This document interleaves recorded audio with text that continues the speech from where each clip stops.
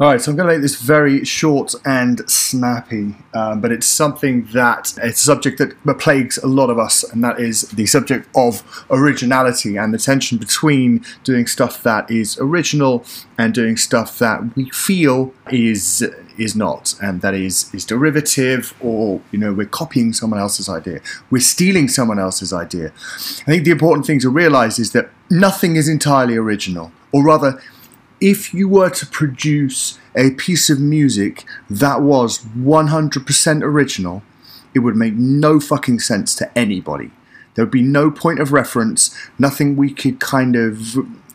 which we could situate the music about the music. So I think forget entirely the idea of trying to do something that is 100% original, because it just wouldn't compute in people's minds. There needs to be a degree of familiarity and a kind of framework for what you do that people can kind of latch on to, and they can situate what you do within the framework of their existing understanding of the music.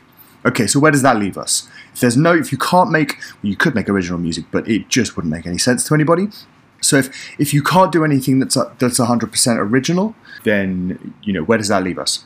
So where that leaves us is making smart choices about where our references come from.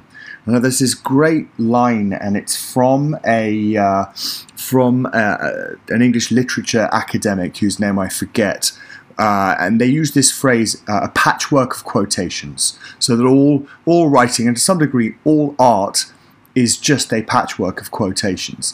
And I think that's a really empowering way to view artistic expression, because then you're not constantly hounded by the spectre of trying to be supremely original.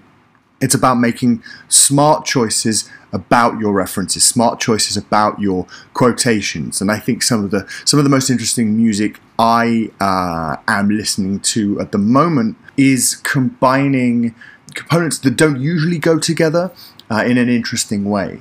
So I think one of the big producers of this, the whole kind of music crew, so Adam Port, Ramper, and me, they are taking elements that are very very raw. So great African vocals, real great sampling of percussion parts, and putting that with other very, very ostensibly synthetic elements, and that's really propelled them to some pretty great heights. They're very much some of the most interesting and highly respected musicians in house and techno at the moment, and they're producing house and techno that doesn't sound like a lot of house and techno.